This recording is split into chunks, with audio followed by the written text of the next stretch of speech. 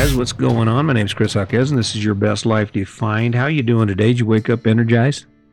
Feeling good? Feeling good yet? Is it working?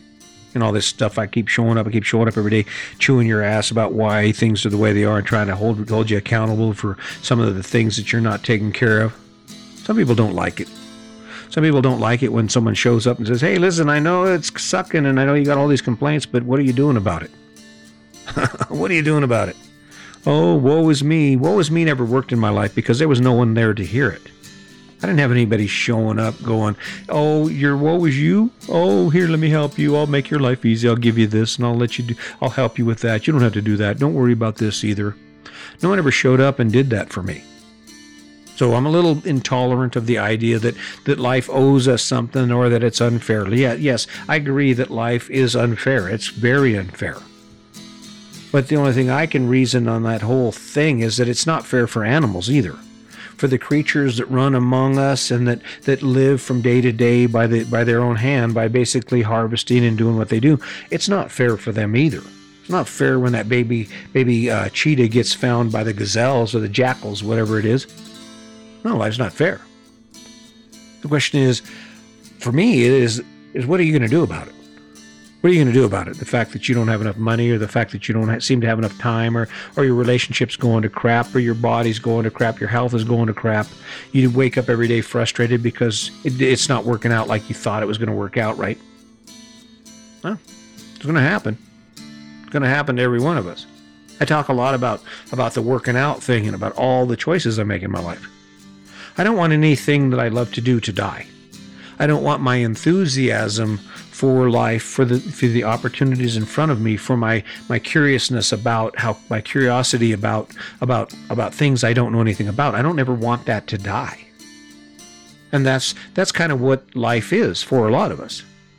I mean, that anchor point in our life when we buy that house, when we go in debt for that mortgage and all that stuff that goes with it. That's a portion of our access to our life dying. I mean, it can be. If you are into that, if that's your thing and it wakes you up every day and you're excited about the fact that you're surrounded by this amazing structure and you go out every day and you do things and enjoy what you do because of it, that's perfect for you. But there's a lot of us who aren't in that position. The American dream, I get it. You need to have a house. You have a place to live. You have to have a roof over your head and a way to get back and forth to work. And you have to work. I get that. But what I don't get is our willingness to yield all of those things that we held true to ourselves, those things that inspired us when we were kids for that life. It's not a this or that proposition, and that's how it's kind of presented. And granted, the story's been being told for years. I mean, this is the same story your parents were told. This is why they're so supportive of you when you come home, when you tell them, hey, guess what? We just bought a $360,000 house.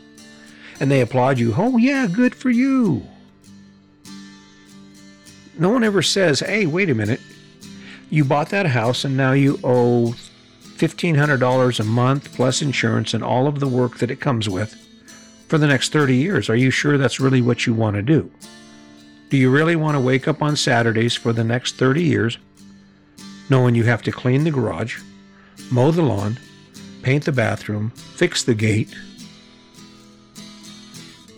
I mean, does it inspire you? That's how our dreams die. That's how who we are begins to die. Is that once we find ourselves in that trap, it's hard for you to see beyond it, right? Who wants to be different? I don't want to be one of those crazy people who live in an RV and travel around the country and live and see all kinds of amazing things and do all kinds of amazing things and meet all kinds of amazing people and wake up with stress-free with the energy of a 7-year-old on Christmas morning. Why would you want to do that? Here's the point. Look back at your life and ask yourself, how many dreams do you still have alive? What dream is still pushing you forward every day? What dream is still waking you up in the morning, making you want to do more, achieve more?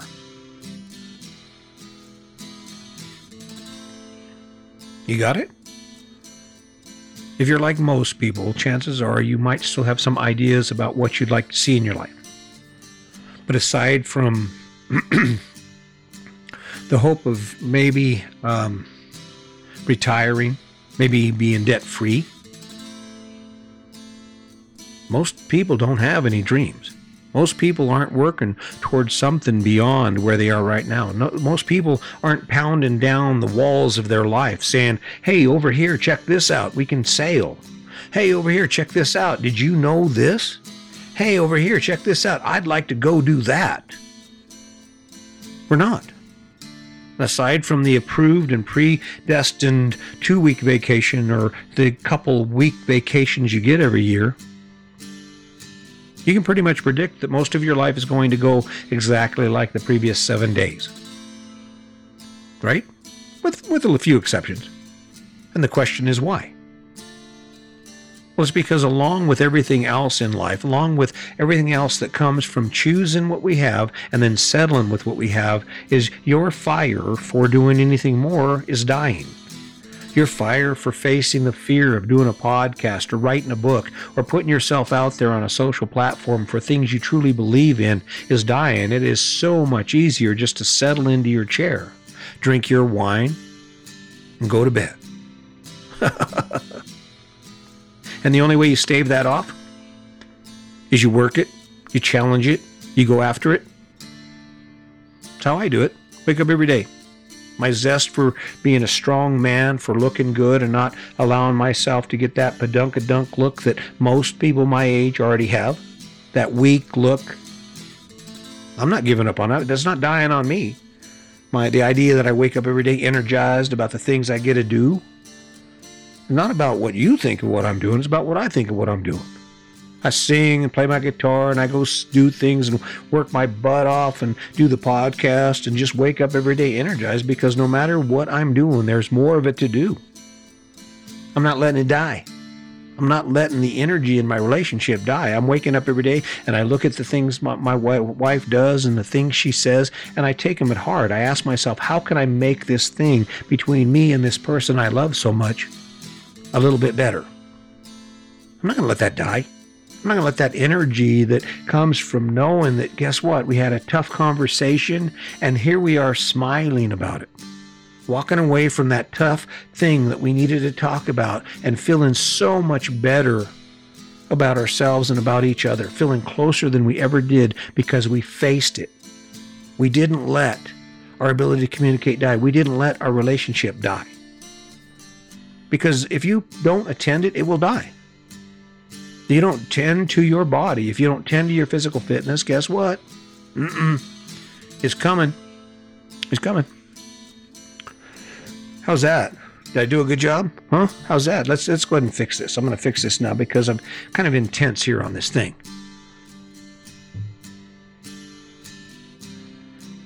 See, it's a lot easier to be who you are than who you want to be, and that's what we fight. It's easy. Face it, you're happy. You don't need to change anything. And the reason that a lot of people are going to have to come back and listen to this over and over again and ask themselves questions and the steps towards doing that thing that we keep talking about is because of the mere fact that being where you are right now is already done. There's no work in this.